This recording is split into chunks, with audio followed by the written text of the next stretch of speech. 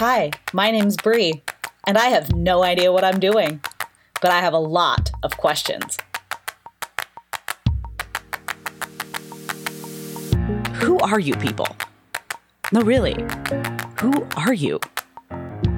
That's a great question, Bree. That's like a crazy loaded question. Ooh, that is a great question. It's an interesting question. That's probably a really good question. Ooh, that's an excellent question, Miss Bree. Oh, that's a deep question. It's a good question. It's like, what is the meaning of life? If I know. Any more questions? Oh yeah, I have a lot of them. I've never been asked that question before. Does anyone really know? Well, I'm here to find out. I'm Bree, and this is the Research Project.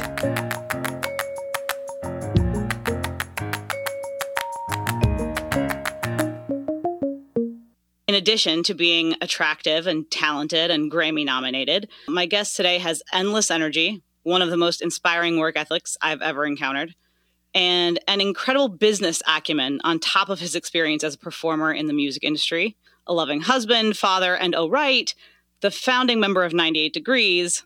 I'm very much looking forward to catching up with the kindest heart of my friend Jeff Timmons. My gosh, that's quite an intro. In fact, that might be the best intro I've ever gotten anytime in any interview ever. Really? Oh my God, amazing. I totally appreciate it. Thank you. Yes. So sweet. I'll get it inscribed on something for you. Amazing. I'm glad I can capture the audio and save that. That's so nice of you. I hope that you think that way. And, look, certainly that's what I aspire to be, a hardworking, loving person and trying to always get better and never leaving a second to spare. So I really appreciate the intro. And thanks for having me. Yeah, of course. That's a very good way to characterize you, I think. Always moving forward. Yeah, I think you have to. I mean, especially in these times with everything that's going on, that's all you have is time on your hands. So you have to get creative.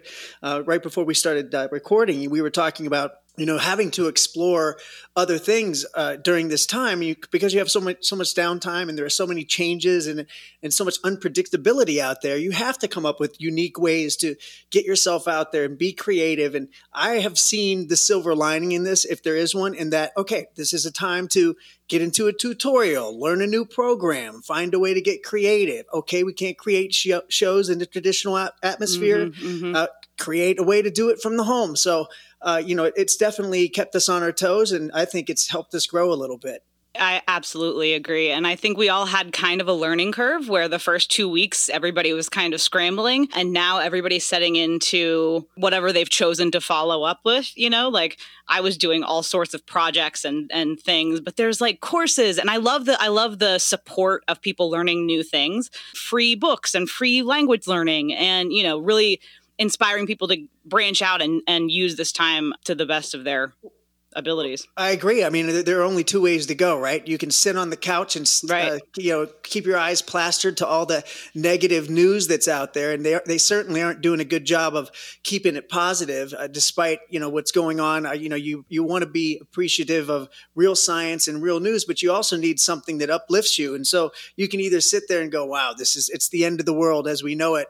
Right. And then, or you can go, hey, all right, well, I've always wanted to figure out how to use this program in the studio. And that's where I love to be. Well, let's go ahead. We've got all the time in the world. And they go, and you have that conditioning in your mind. Well, oh no, I got to be at this point at this time. And I have to be here and I have to save my energy for this.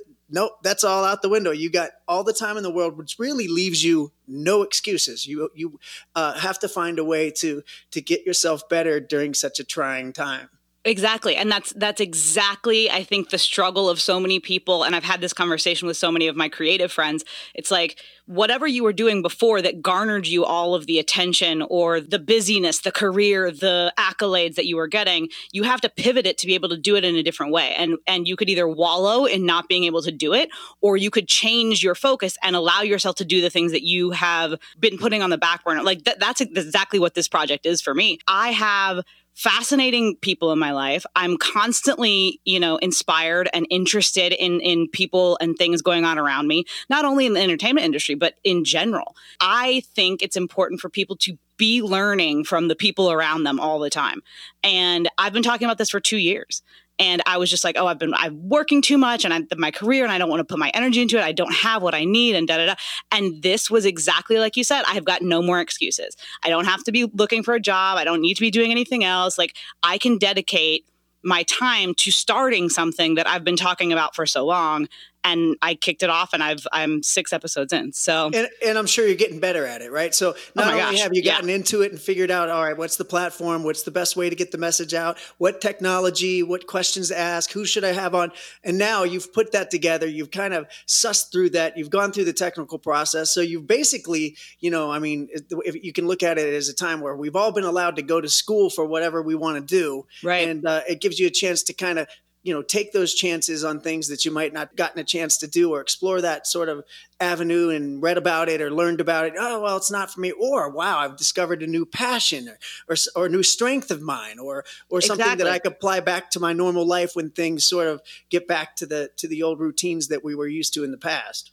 Exactly. And it's kind of like pioneering your own future, right? The biggest hurdle that people encounter is, I don't know how to do this, or I don't want to learn it. And so other people are doing it. Other people are better at it than me. And at this particular venture, I was like, I have to learn how to do all this stuff that I don't know how to do. Then it takes me forever, and it's immensely frustrating. But then again, I can turn around now and say, I taught myself how to do all of this from beginning to end. I'm doing it myself. And there's a part of that that's really rewarding when you have something to show for it. Well, right. And sure. And we're talking about the positivity of the whole thing, and everybody's going, oh, they're woo woo and kumbaya and all that stuff. But no, you have to be positive. And even when you're in this mindset, look, we've had so much time. I mean, what are we in day 70 something, 80 something already? And so, you can go out of the gates and be depressed. And then all of a sudden I'm going to pick myself up. I'm going to get myself in the best shape of my life. And you're raring to go with that. And then, okay, you're 2 weeks later and you're like, okay, I'm still in the house. I'm going to give up. But and then you're going to eat some popcorn and watch Netflix for 3 days. And all that stuff's natural because this hasn't happened before. I mean, the last time it happened, there was no Netflix. It was 100 years ago or whatever. And now we have, people are like, oh, I'm so pissed. I'm out of things to watch on all the streaming services. I mean, it could be a lot worse, So there are ebbs and flows in the humanity of it, and those emotions and those things that everyone's feeling right now. But ultimately, you have to just decide, this is how I'm going to be. I'm going to be confident that this is going to make me better. And I think a lot of people are coming around to that.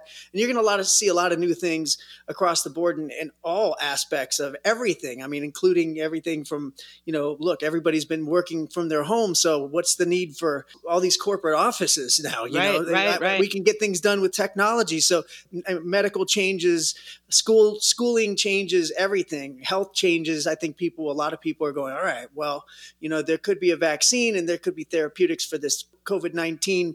But in the meantime, I should probably just get myself healthier, find a better way to eat and all that stuff. So not to be corny and so upbeat and uplifting or anything, but I've seen it as a time to take advantage rather than to be upset. I agree. And I think everybody kind of needed this pause to kind of figure out who they were without all of the stuff. Yeah. Without all of the accoutrement that come along with how busy your life is. Exactly. And that's a pretty scary thing to face if you think about it. Oh, when you totally. have the excuse of routine and you can get into the comfort of that, whether it's a grind or whether it's convenient or inconvenient, you just become used to it, right?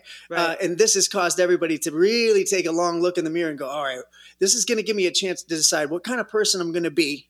And if I am one type of person and I don't like it, I'm either going to change it or am I going to stay with it? Or the opposite, if you were this upbeat person and this is taking you out of your mix and it's taking you into a different dimension, are you going to let that sink you, or are you going to help it fortify you and make you stronger? So it's quite an interesting time. I certainly wish it didn't happen. But at the same time, I've taken a lot from it as a person, and certainly learned a lot outside of all of the other things I knew professionally to help me grow in other areas as well. I agree. And I don't buy into the whole trope of like, if you're not doing 15 things, then you're wasting your quarantine time. Like, everybody's dealing with it how they have to deal with it. There's place for everybody to kind of have their own space. But I do think it's a really good reset for people to kind of reintroduce themselves to themselves. And if they don't like the person that they have to spend this much time alone with, maybe doing some steps to alter that. Right. It'll let you know if you don't like yourself, guess what? Exactly. Guess what? That all those people that are saying they really like you, and we all really have it. Those are few and far between for all of us, no matter what. Right. Those close people to us, those that are really thinking about themselves all the time and thinking about us.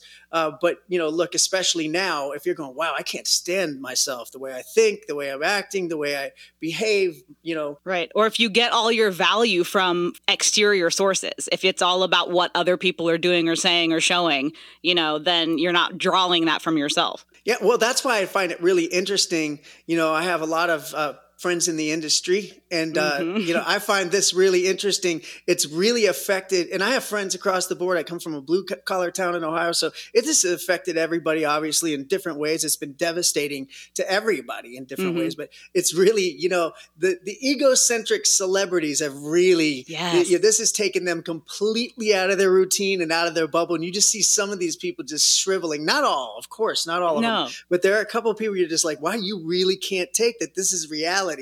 Exactly. It is a soul searching time for everybody. So it's been very interesting. Maybe it's the universe's way of telling us to press pause and regroup and go out there in a different way with a different tact. Totally. Absolutely agree. And I hope it works. I hope everybody's kind of going to come out on a different page when we come out of this. I know I don't want it to go back to the way it was.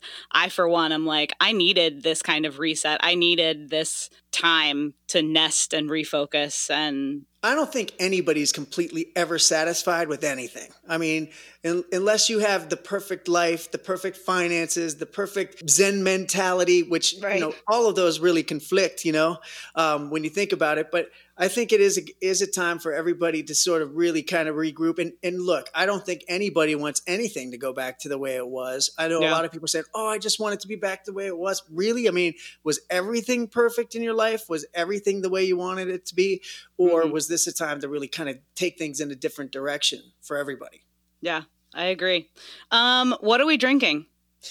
You know what I'm doing? Look, I'm a big beer drinker. I love beer. And I've been in the studio quite a bit, so I can't drink beer. I would have gained a ton of weight during this. And I have to watch my girlish figure. So lately I've been onto the Corona hard seltzers or the Trulies. Are they good?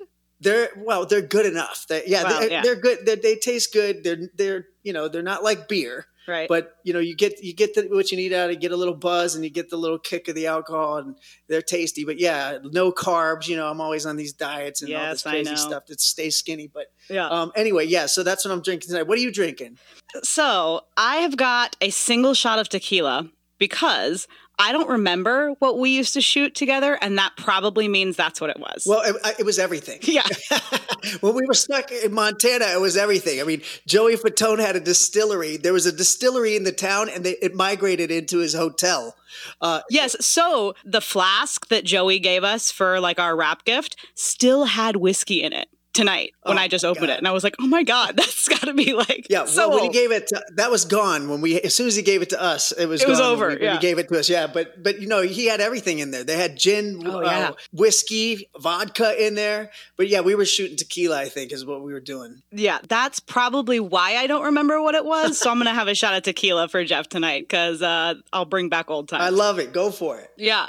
So my first question, what I start out with everyone across the board is, who are you? Who am I? Wow, that's a really, on the surface, I'm a guy that was in a group called 98 Degrees. I'm a family man.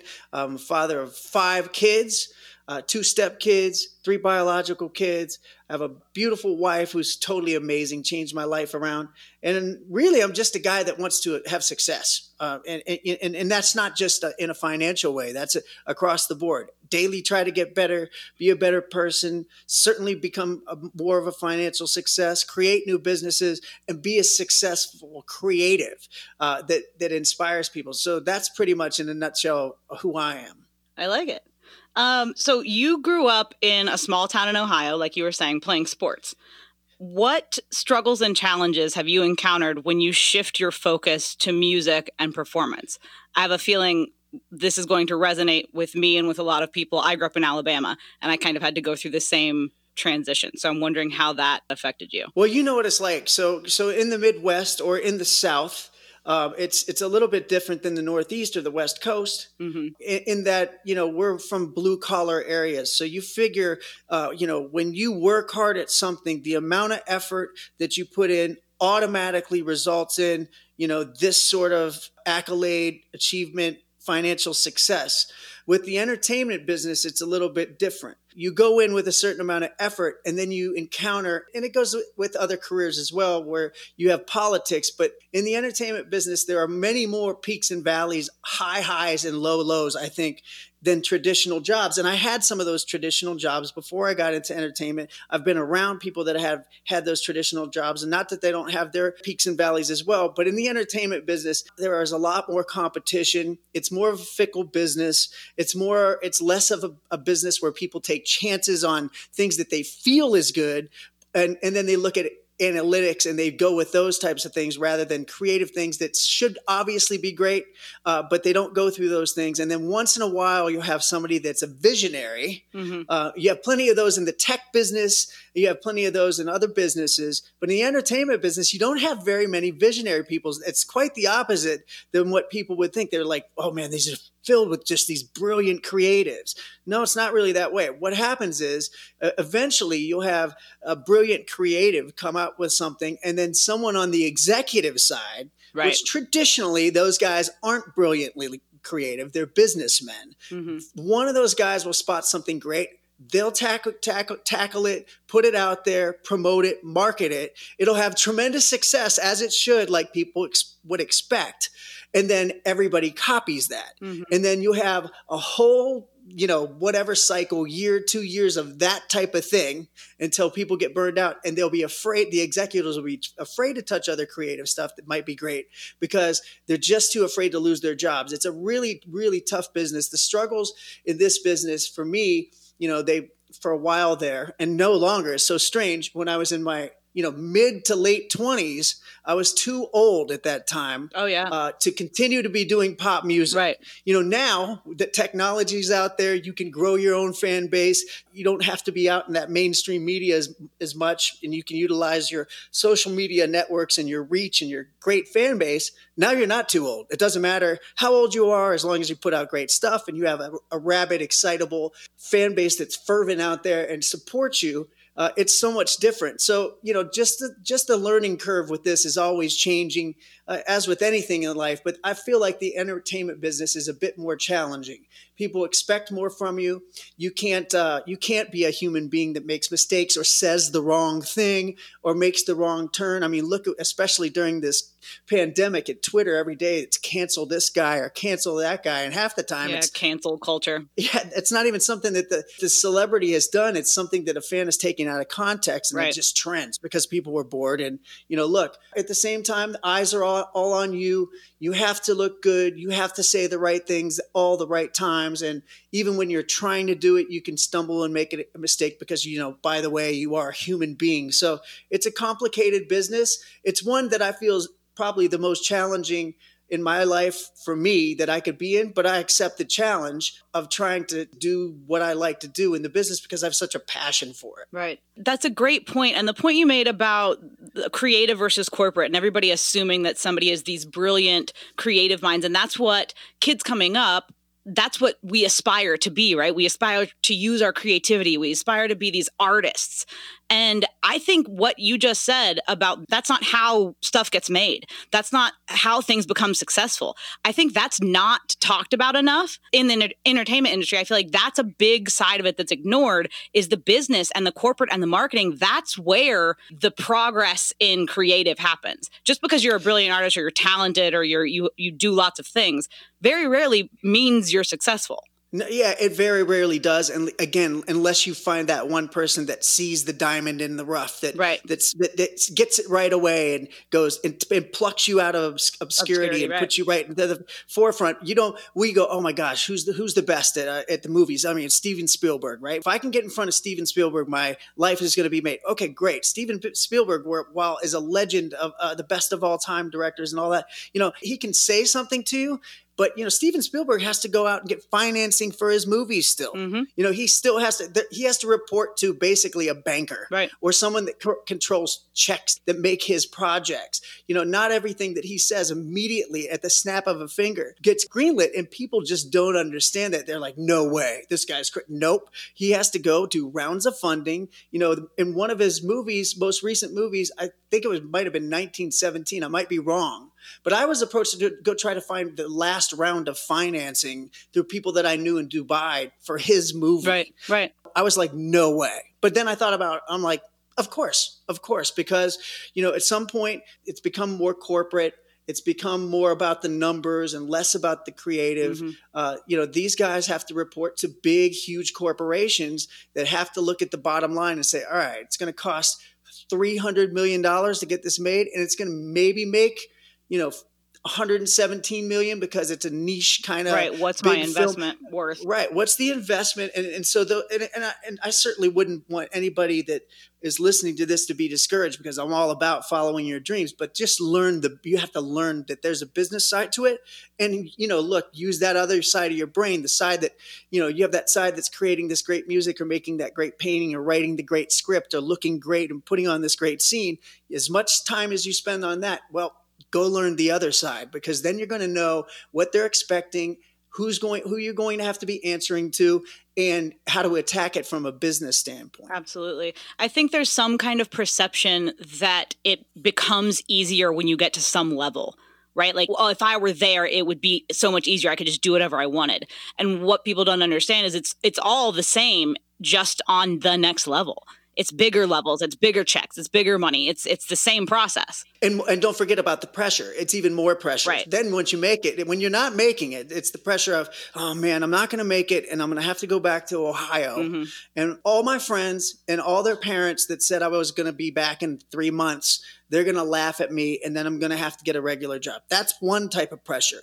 Okay, let's say you go out and you make it and you have 5 top 10 singles, and then you start selling out, stadiums and arenas and traveling the world, and then music starts to change. Well, all of a sudden there's another type of pressure. Right. There's that pressure that you're now a has-been, and you don't have it anymore. And your time is now past. And then you start to look at yourself and go, well, I was good enough to do it and make it this far. What happened to me? How did I fail? How did I make a mistake? And then you start to pick all those type A type of things, that OCD type of stuff that you have about yourself in the beginning is now intensified because you've had that taste of success, and you've had those people that have written you the checks, and you've traveled the world. So there's that other intensity. It's like you said, it's just on another level. The intensity, it's sort of equaled out. The more success you have, the more you want, and the more pressure, and the more people expect, and the intensity increases. Again, I wouldn't trade the experiences that I've had for anything. They've been amazing, but it has been intense pressure throughout. I mean, certainly, you got to ratchet it up. All right, man, I made it. We had a bunch of songs. We're still touring. What's next? What are we going to come out with new music? Well, people think we're too old. Those types of things cross your mind 24 hours a day when you're in a business like this. Speaking of pressure, you've seen a lot over the course of your entertainment career, and your fans have changed and developed with you. You were talking about having a loyal fan base. Do you feel responsibility to live up to a generation of people's expectations or notions or perceptions of you? And how do you manage that? I think at first, when we first had success, we felt like, wow, people are expecting X, Y, and Z from us now. But I think as we've grown throughout the years, our fans have grown up with us. So they've seen the peaks and valleys of each of our careers.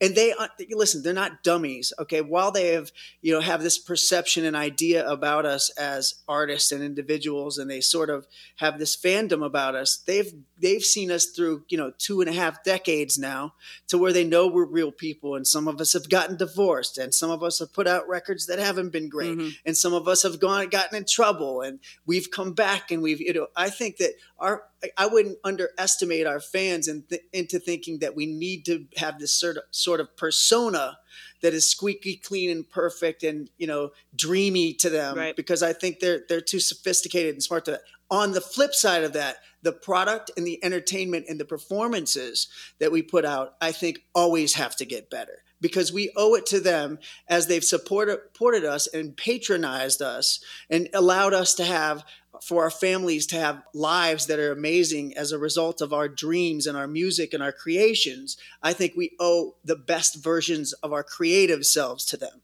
That's awesome. Now I see how majoring in psychology affected your business acumen.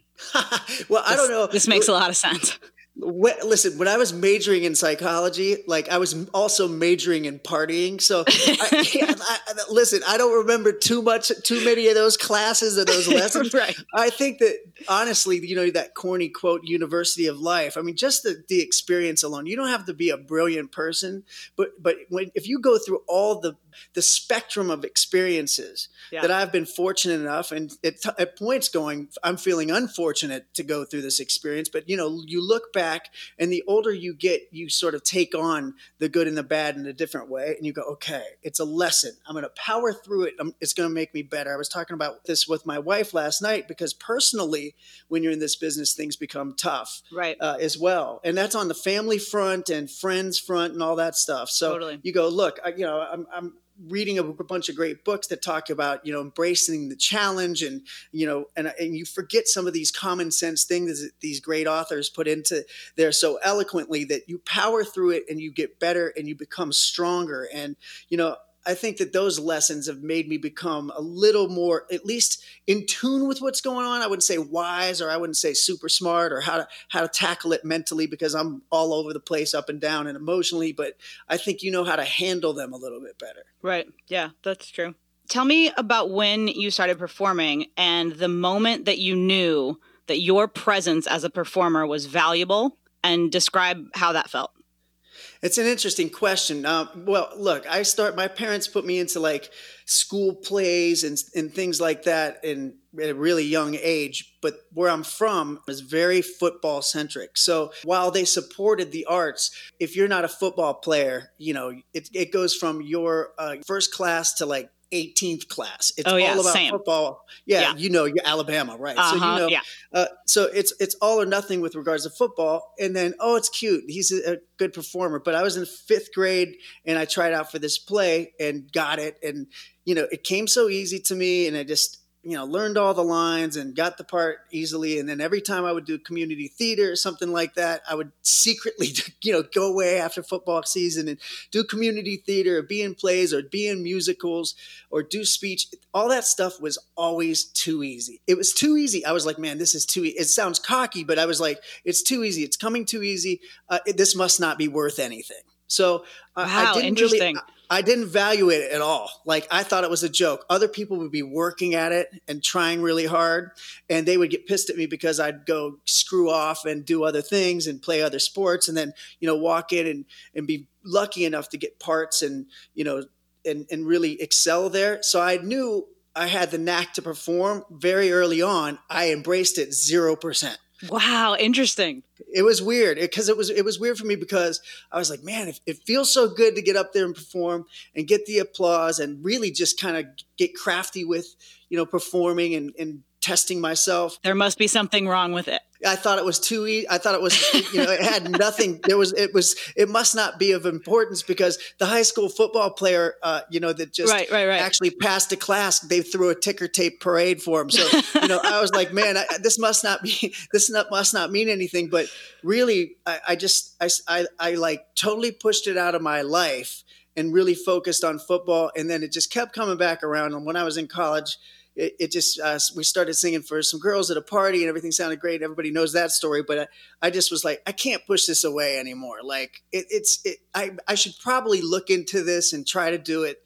And still, I still have this sort of subconscious thing that it's not really, really that great to be doing it. So I think what that does is it makes me a little more, have more freedom with it. I'm a little less rigid with it, because I always have this thing in the back of my mind that there's always, this is not a real job. Other people, so it's a weird sort of psychology behind it. Now I have to make sure it's great, because it's what I do for a living, and I want to get better at it. But I really never took it that seriously until it was my career. That's so interesting. So last week I had a friend of mine who is the lead guitarist for the Zombies, the band. Yeah. And whenever this comes out, if you listen to last week's episode, he tells a story about how he thinks that every musician, every artist, every creative has this thing in the back of their mind that they're just like, I feel like I'm just waiting for somebody to uncover that I'm crap at everything I do. And he was like, I feel like everybody struggles with some level of imposter syndrome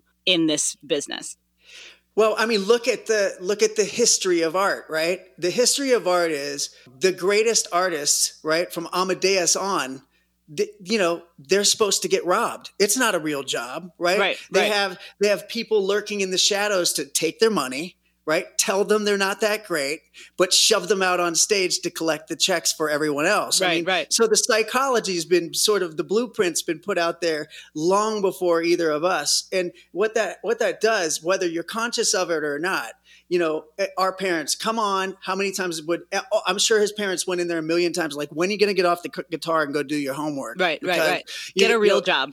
Right. You're conditioned to think that it's not a real job, that it's not viable. It doesn't have any meaning. But see, look, what's been interesting about everything, and look, not to compare musicians to essential line workers or hospital workers or people that are working in delivery services or grocery stores. Those are heroes. But I think entertainment has been essential during this time. So it is an essential element to the human condition, the entertainment value, to keep people intrigued, to keep their brains excited. Again, not comparing it to those people out there that are doing, their jobs. But, you're taught that this is not, a real service to people. But nonetheless, people are coming out and buying tickets to see you do something that makes them feel good. And not only that, puts them in a peer group of other people. That's what I find often that people forget. They're like, wow, we're going to utilize your, here's what we're going to do. You're going to get to your fan base, and here's how we're going to attack your fan base. And here's the marketing idea. And it's about you and you. I'm like, but part of it is the camaraderie that our fan base has with each other. Yes, and that's like so true. It's almost a bigger component than when we're up there on stage. Sometimes we're up on stage and we see the fans like having more fun with each other than enjoying our show. But really, that's what the job and service that what we were supposed to do for those fans. And it's a lot of executives don't understand that you create these peer groups that are solidified for a lifetime because they've experienced something that they enjoyed together. So true. So true. And especially in that era, because still to this day, I mean, first of all, I was that era. Second of all, getting to know and to work with all of you guys, witnessing the fan base that has grown over the years of your career that is still so strong that they know each other. They still interact with each other. They meet up. It's affected they're in each other's weddings, it's a bigger thing than being a fan of something singularly by yourself. It creates an entire community around a common interest. Right. And look, I sit there and troll Facebook, and so I know everybody go, oh, I don't look at my social media, man. I'm too cool. It's, you got to take the good with the bad. No, look, I don't care what anybody says. They'll at least glance at comments that people say about their pictures, a new song, what they're expecting. You'd be a machine if you didn't do it. But, I'll sit there and look, late at night when I don't sleep, and fortunately, I don't get too much sleep. So I'm, scrolling through something or watching something or learning something. But I'll sit there and see what the fans are saying. And a lot of times the fans are going, oh, I can't wait till concerts are coming back so I can get with my girls. I can't wait to get with the 98 Degrees message board girls. Right. This clique of, 100 girls that have bonded for life, that go on family vacations together. And like you said, are in each other's weddings and, sadly some funerals. It's like, that's a phenomenon that, we didn't, as young guys, we never knew that would be a repercussion of us getting up on stage. We were always thinking it's about us, it's our music, and, right. But we didn't think of the deeper, more sentimental aspects of what we were doing. We're going to get out there. That's very true. So let's talk about 98. I want to know why 98 Degrees is not a boy band. Well, look, I mean, it depends on how you want to approach it. We now we don't mind being called a boy band, because boy band means Backstreet Boys, NSYNC, everybody, all One Direction, all these huge worldwide phenomenons. When we started, though, we were just a vocal group, so we were inspired by vocal groups. So Boys II Men, which is also at times considered that's a true. boy They're band boy now. Band now, yeah. When they were out, they were a vocal group. They were a 4-part vocal chamber. They were all singers. Right. So we modeled ourselves after Boyz II Men, as well as old school groups like the Four Tops and Temptations, and Yep. And then some harmony-based rock groups as well had influences on us, like Boston and Journey, the Eagles. Mm-hmm. So we were vocals, and we came out and we were on Motown, and it was an urban label, and they tried to make us really urban at first.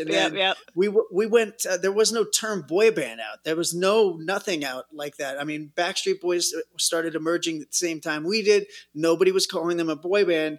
And then we went to Europe, and then here you go. Here's some boy bands. It's 4 or 5 guys. Everybody's got a different look. They all dance. Half of them lip sync. There's one lead singer. They all have the same canned answers. They all have nicknames. Right. And they were calling us the new boy band, and we were like, hell no. We're not like these guys. And we did not embrace it. We didn't like it.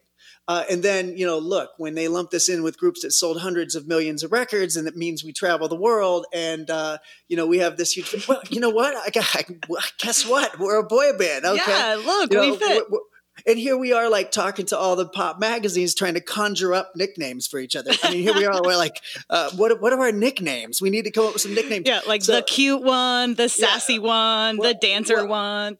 My wife is, we're redecorating the house, and she's digging out these old magazines that we're in, and she's leafing through them, and she's like, Sugar? Your name's Sugar? I'm like, stop. They told us that. I mean, they told us to come up with nicknames. And she's like, why Sugar? Well, I cut out sugar at the time, so they were calling me Sugar. I mean, we had a bunch of nicknames, but never did we call the 4 of us call each other any of those at any time. I mean, we had some pretty colorful nicknames, but we couldn't put them in the pop magazines. Not those. No. So that was without a doubt like the heyday of MTV and like aughts boy band fashion. What do you look back on like those pop magazines, and what makes you cringe, and what would you like still rock now? Well, I mean, look, some of it's coming back. I mean, know. Some of it's coming back. Some of the big plaid shirts and all that stuff are coming back. But, look, cringeworthy. We had so many cringy outfits. I mean, we had silver, like polyester silver suits. I mean, the stuff that was really bad, it was like overly, it was really, hip hop at the time was like super baggy. Mm-hmm. So we had like these really baggy clothes, Maurice Malone, Fat Farm. They had us shopping at all these clothes. Fubu. And I mean, literally looked like we're drowning in these clothes. So they were oversized for one, but there are a million looks. We had these, red jumpsuits that looked like we just got done fixing a car, the 4 of us. And funny enough, like my wife Amanda's like, those red jumpsuits we were making fun of, girls are starting to wear those now. She goes, they're tighter. They're tighter and they look cool, but they're wearing them. So, that stuff, all that fashion gets recycled because there's only so much stuff you can do with clothing. But yeah, I mean, I look at all of it and I'm like, wow, it's so cringeworthy. But I'd say the oversized bagginess, it looks like giant trash bags we're wearing at times. It's crazy. Yeah. So to that point, if people were trying to start a boy band now, what advice would you give them, and how would it differ from your experience? Like, what do you wish somebody had told you coming up if you were doing it now? Well, look, we didn't have too many mentors, unfortunately. We got to perform and be around. You guys put yourself together, right? So that was one of the things. You weren't being controlled by a different entity. We did, and we didn't have although Motown was amazing in signing us, and Andre Harrell, who just passed, rest his soul, he gave us our first shot. We owe a lot to Andre. He was a visionary. He signed us to Motown, which a lot of people don't know. He gave us our shot when nobody else really wanted to, so we owe a lot to him. But again, he didn't really know what to do with us. He tried a lot of different things, and so we had to kind of figure out the whole series of how to do things, how to perform, how to act in interviews, and then, how to work on our own. But really, looking back now, I think the elements now and then are the same. I think it's 3 things. You have to have self-belief. That occurs in any generation. You cannot let people make you waver, no matter what. Here, today or then, you have to have faith You have to have self-belief. You have to have the hardest work ethic you possibly can have. And even when you feel like you can't do anymore, you've got to work harder. And that, I think that's a little bit different than what you were saying. I'm not a person that feels like you just need to populate yourself with busy work. Right. But if you have a focus, you need to focus 100% on that. If you're a young person that doesn't have too many responsibilities outside of yourself, focus 100% on your craft.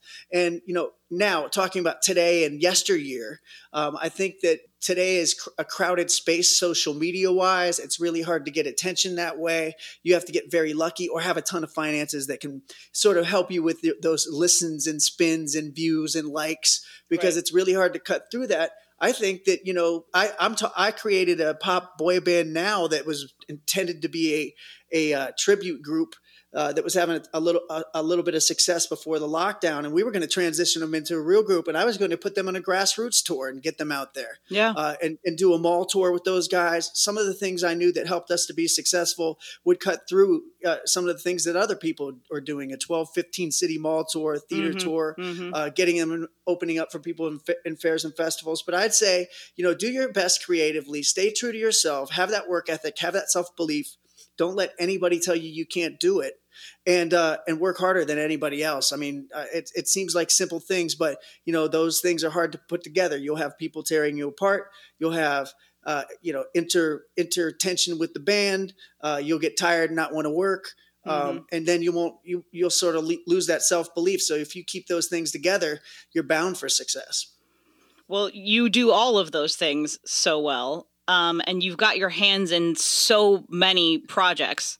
How do you pivot your creative fulfillment that you got from performance and the band into different projects?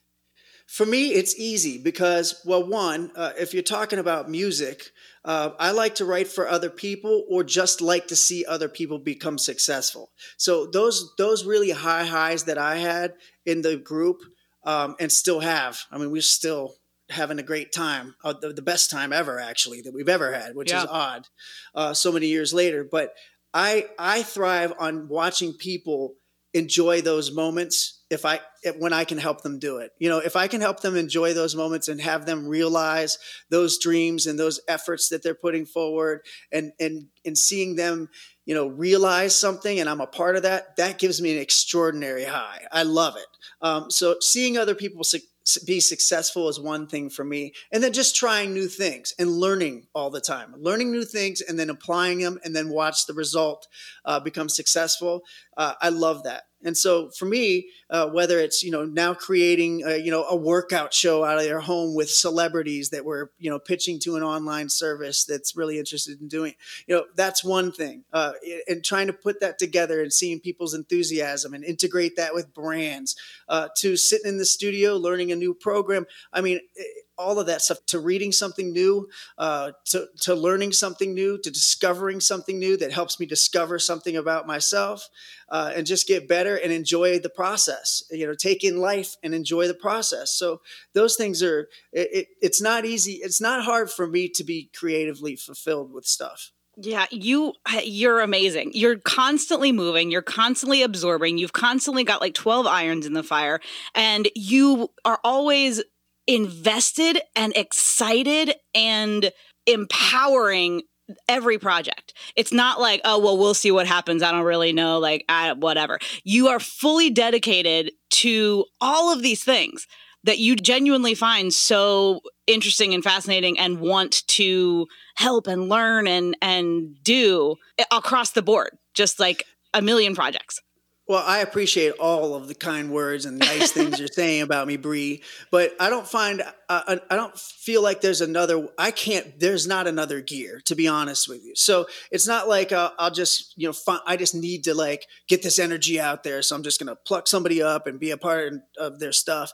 If I find something that impassions me, then I go 100% in. And I don't think there's another way to be. All right, well, and then you see, yeah, I'm a part of this new, multi-level workout program, and I'm just going to put my name on it and, collect a small check, and then it fizzles out, and then you put your name and reputation on something that didn't do well. I just think you find things that really give you that you know what that is? That it's that spark, it's that excitement that comes within and from without, and it fills your body with excitement, and you feel like you have to go out there and compelled to do your best at it. And for me, fortunately, I have a lot of creative people around me that give me these sparks and these ideas, and we bounce them off. It's sort of called one of those old school, new wave self-help success, success books. Yeah. They talk about these brain trusts. When you can find 2 or 3 people that you can bounce ideas off of, and you guys get in a room and you come up with these ideas, and you thrive off each other because you can lean into each other and not be afraid of throwing ideas around and being wrong. I mean, that's another part of it. You can't be afraid to fail. You can't be afraid to be wrong. It's about what you do after you take in those lessons and apply it to the next project and what you learn. And so I'm always trying to, keep out there, do new stuff, make it cool. And, a lot of them fail. Once in a while, some of them explode. So, and those are well worth, the 150 failures, the 1 or 2 that come out and are all over the place everywhere and selling tickets or making people happy and making the artists happy or the participants happy or the creators happy. Or the people that are on the executive side happy, those are very fulfilling. What failure do you most value? Oh, I mean, I've had so many of them. I've failed when I put my first solo record out. Look, music had changed.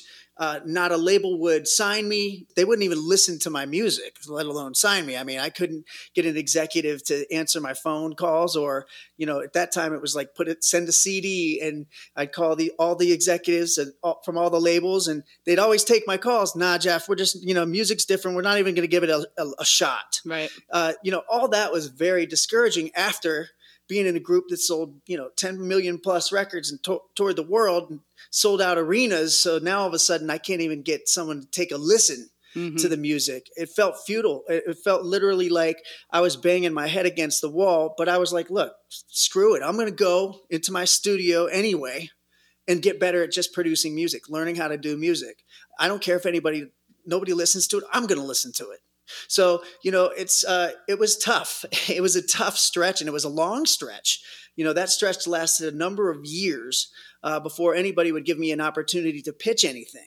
So it was frustrating. And I thought that a couple of times I actually was going to quit, but I wouldn't let myself do it. So, at the end of the day, I got somebody to listen to music, started producing music, putting music placements in TV and things like that.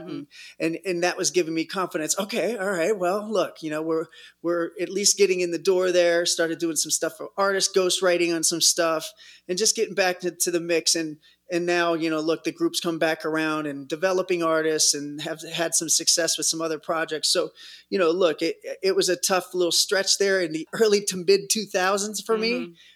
Probably a really soul searching time, but I didn't quit. So that was a long failure, but that just inspires me to go, look, your failure, what you feel like a failure could be 10 years or 20. Some of these screenwriters pitch around a TV show for 10, 15 years, and all of a sudden it's the biggest show on television, and you're like, how did they miss that for so long? Well, they missed it. A bunch of people got it wrong, and then one person ended up getting it right. So it inspires you to go, look, you're not crazy. Stick with it, or maybe you are. Stick with it, and then, eventually, you're going to see your due. Let's pivot a little bit.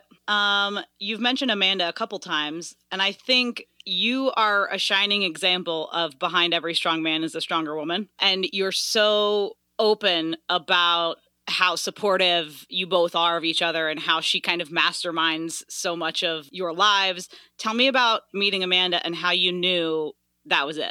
Well, I didn't know it was it. And listen, I've been on the other side where I had the opposite, no support. Really? And I know what that felt like. So I had a good gauge to measure. You had a barometer to change. Exactly. Exactly. I had a nice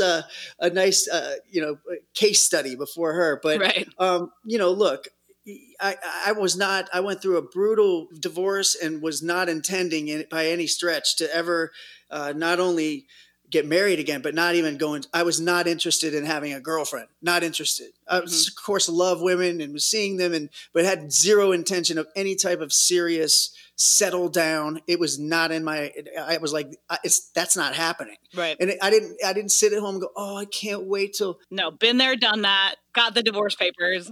I was like, nope, I'm not doing it. I'm not doing it. I'm perfectly good with just being a dad and going back to my career. But I met her, and I can't really explain what it was about her that I liked, but I could tell she was different. And when you get into a position of being a person of any type of notoriety, whether it's the CEO of a company or a star basketball player, let alone like a pop boy band guy, you come across so many different people that you start to become disenfranchised with how genuine people are. Yeah, that's true. So, and what it does is make you very in tune with people's cues and what they say and how they behave. And you start to become very aware of what people's intentions are, even if they're not aware of it themselves. So, that's a very good point. And I want to know more about that, because I feel like that's something that you have a very singular experience, and that you had all these experiences throughout your career that honed that ability, like that very specific ability to know what people want, how they want it, how genuine people are. Like, you have a radar now. It's like a radar, right? And it's just, you become a little more, your intuition gets much better. Your awareness gets much better. And it's based upon routine and experience. So when you go to, 60 cities in a row for 5 years in a row, and you're in the same type of atmosphere over and over again, you've got, okay, here comes the radio guy, and here comes the girl that's going to tag along with, and here comes the supermodel, and then here comes the girl that's the quiet one, and here's the bartender's girlfriend who's going to, then it's almost like a script that keeps repeating itself over and over again, while their experience is new every day. Right. So they're thinking it's the first time that you've seen this. And you're like, this is the 300th time in the last 5 years that I've seen this. So, you start to become a little bit numb. So when somebody like Amanda comes along, she came along and she was just acting different. Everything about her was different. Her demeanor was different. She was not interested in talking to me. And then, of course, you have all those experiences where you have the fake person that fakes like they don't want to talk to you, and then ask you for the picture or the autograph or to leave with you later. She wasn't like that at all, and I really liked that about her, and it caught me way off guard. So I was like, wow, this is kind of different. And so I got her information, or we exchanged information. And then I didn't exchange my phone number with anything. I just started talking to her on Twitter a little bit. That was a safe way to, to kind of, exactly. I was like, all right, this is how, no phone numbers, no emails, Twitter. So I'm not giving you my address, but I'll talk to you on Twitter. but she really, really caught me off guard. And then we just started talking, and then, I'd seen her a couple of times. She had come to see me, but I was like, I'm not really taking it too seriously. And she wasn't either. And then it just dawned on me. I was like, what is it about me that I'm too good to settle down again? I looked at it a different way, that not to be protective, like, what am I so cool that I don't need to give somebody a piece of me and be so guarded? And why should I let my previous experience put this armor around me that I can't share with somebody else? It's going to actually, rob somebody else of having, interesting life, or someone else that cares about them. So it really just dawned on me one day. And then I started going, all right, man, time to let your guard down, time to let someone to get to know you, and for you to get to know somebody. What a fantastic, interesting way of looking at it. And I think that's something that it sounds like you had to go through so much to get to a level of maturity to reach that perspective. And that's exactly right. Because if it were all, roses, I don't think that ultimately, if I went through so much time, if I would have went through the good stuff longer, and instead of going through bad stuff, if something bad would have occurred, I think I would have had a meltdown and not known how to handle it. So, again, it's about looking at all those experiences and finding value. So that bad stretch that I had, maybe with the person that wasn't right for me the first time, that barometer that you said, there's no way, if I hadn't gone through that, I would have ever really looked at her in that way. There's no way. I would have just kept going, and it would have been another day. And, and so that stuff, those eye-opening, treacherous experiences, while debilitating and crippling emotionally and spiritually at times, they can crush you, and you can, quit, or you can go, all right, let's see if we can get out of this one now. All right, let's see if we can pick ourselves up now. That is so true and so smart. It's just, I've had similar experiences, and I'm just like, that is such a valuable lesson for people to understand that something you view as detrimental or sad or damaging or trauma can turn out to be the lesson that you needed to get to be able to level up to the next thing. And it's no question. And you said the proper word to it, maturity. And so, emotionally mature, I didn't step on anybody. I didn't run over anybody, but I also didn't really take a whole lot seriously either. You know what I'm saying? Right. As seriously as I should have. So, when you get hit over the head with something called life, and it takes you really back down to earth, and you go, wow, look, this is something I got to go through, and my life was so amazing. What's going on? Why did I go through this? And then you kind of A/B it with people that have worse situations. You go, all right, well, I got to come back out of it. And I would not have been emotionally prepared. I say it all the time to her, and she probably thinks I'm still not emotionally prepared for anything. But look, I would not have looked at her in that way. I just know it. Had I not gone through a really bad experience before that, I wouldn't have really taken it as seriously as I did. And I'm glad I did, because it's changed my whole life. And so, you alluded to that old saying, behind every good man is a good woman. And you really do need that support system. Whether it's your partner or whatever, you need to have somebody, nobody. I don't know anybody that can do it by themselves. And you have 5 kids now. That's right. Which blows my mind. How do you counsel your kids on careers and education? And what do you wish that you'd known starting out? Well, they're all different. Do you try to interfere in their interests? Well, look, that's another lesson you learn as you go along. So I had 2 kids from a previous marriage, and I struggled to get them in my life. So, that occupied a large part of my life for about 10 years. Wow. And ultimately I got them both. But then what you do in that situation is you overcompensate, right? You overcompensate. Right. And I didn't want to give any lessons. I didn't want to make any rules. I might not have done, the right thing with those 2, because I didn't really have as much structure with them. I was just happy to be with them. So always trying to make them happy. And ultimately that might not be the right thing either. That's very true. And so I didn't push them into anything. If they didn't want to play sports, they didn't have to. If they wanted to play sports, they could. Mm-hmm. So as opposed to saying, why don't you try this and let's do that. And then with my stepkids, they're like my own kids. I love them the same. And, it's a different thing when you have stepkids and you don't know how much to infringe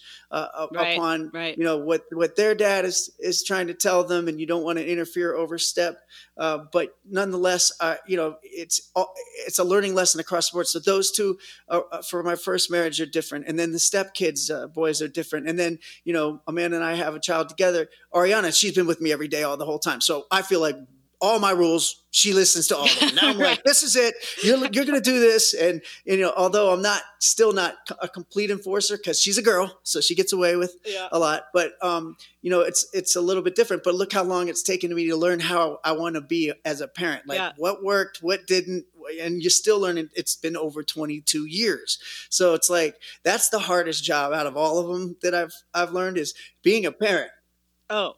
And you've had a distillation of all these different kinds of, like you were just saying, these different kinds of combinations. You've had to learn all of these slightly different ways of doing things. And now you have this one where you're just like, all right, you get all the lessons I've learned from all of these other incarnations. That's right. And what's funny is she can take it on. So I thought before, oh man, I don't want to, make waves with them, and I don't want them to feel upset about this, or what. Let me buy them this, right? Or just tell them, always tell all of them I love them. But look, you learn as you go along, and I'm learning now, and still I feel like, okay, what else can I do? And you're never going to be perfect at that one. That one, being a parent racks my brain more than anything. It's really difficult because it's hard to make my thing is I always want to make everybody happy. But that's not your job as a parent. Your job is to make somebody become prepared, instilled, empowered, and ambitious enough to go out and live their dream and treat people with respect. So, it's been quite a lesson for me too. It's almost like they've parented me in a way, taught me quite a few things. I think that's true. And I think I don't have kids, but I imagine one of the hardest things about being a parent is you do all of this work and all of this preparation and all of this teaching and learning and strife in order for your kids to not need you then. Like I want to teach you and make you ready and make you able and empowered and smart enough to make these decisions so that you can go out and do it by yourself. And that's got to be such a hard line. Yeah, it is, because you feel, the oldest ones are gone. So that's a vacancy, right? It's almost like they're gone and you mourn something because they're not around all the time, or, you can't see them or talk to them or be with them or guide them. And you know what, when they get to their age and 21 and 18, they don't even want to, they tune you out and they think you're an idiot. They're tired of your stories and your parables and your rah-rah speeches and your inspirational Tony Robbins moments. And, this is what I did and look what happened. They don't want to hear that shit. They just want to go out there and they just want to do their own thing. So that part's tough, but also understandable, because you reflect and go, look, I want to do my own thing. And it's there, at that point you go, all right, you have to have faith. It's up to the gods to hopefully they'll, be protected with whatever decision they make, and that'll be their thing. And then, the two other boys are powerful in their own respects and different guys. The two boys in the middle, my stepkids, they're, one's an athlete and one's a, real cerebral, super smart kid who's different and sensitive. And so they're completely different. They rely on me for advice and they come to me for this. They're different. And then of course, the little one. So Ariana, she's like, I'm like, all right, I'm right there all the time. All right, what's going on? You're not doing that? Okay, you're doing that. Unfortunately, again, I keep bringing my wife up, and hopefully people aren't getting nauseated by my affinity for her. But she handles it. She knows how to handle all of it. I can usually just do one thing at a time. She's multitask. Yeah, we like to multitask. Yeah. So knowing you the way I do, I feel like I know partially the answer to this question. What is something that you compete with yourself about? Oh, everything. Exactly. That's the worst. I mean, if there's one thing, it's tough. I would change it and then I wouldn't change it, is the competition I have with myself. And so I know a lot of people that have success, they find somebody that they want to aspire to be like, that's in the same peer group as them, and they compete against them. Me, I don't do that ever. Never have anyway, not in sports, not in theatrics, and not in my music career. And with me, it's like, okay, I look at myself and I see a lot of faults, a lot of failure, and a lot of room for improvement at all times. There's not a time when I rest. I get excited at accolades and achievements, but that lasts like about 30 seconds and I'm on to the next thing. And people will go, man, that's a sad way to be. You're never going to be happy. No, I was happy for that 30 seconds when I achieved that award, but now we gotta get on to the next 30 seconds. Well, musically, I always want to get better. Vocally, I always want to get better. I always want to get better around people. It's really important for me to get better around people and inspire them, but lead by example. And then, look, as far as physicality, I'm always trying to make sure I look better. I'm really into that. I want to make sure I look better, that I'm healthy, and just, mentally I have to come out with something that I learned every day. And I mean, people go, wow, that's a lot to do. But that's the way. It's a lot to do. But that's the way I'm wired. There are times when it's exhausting. But there are more times when it's rewarding. So that's the way I am. And people go, oh, man, no way. You take breaks.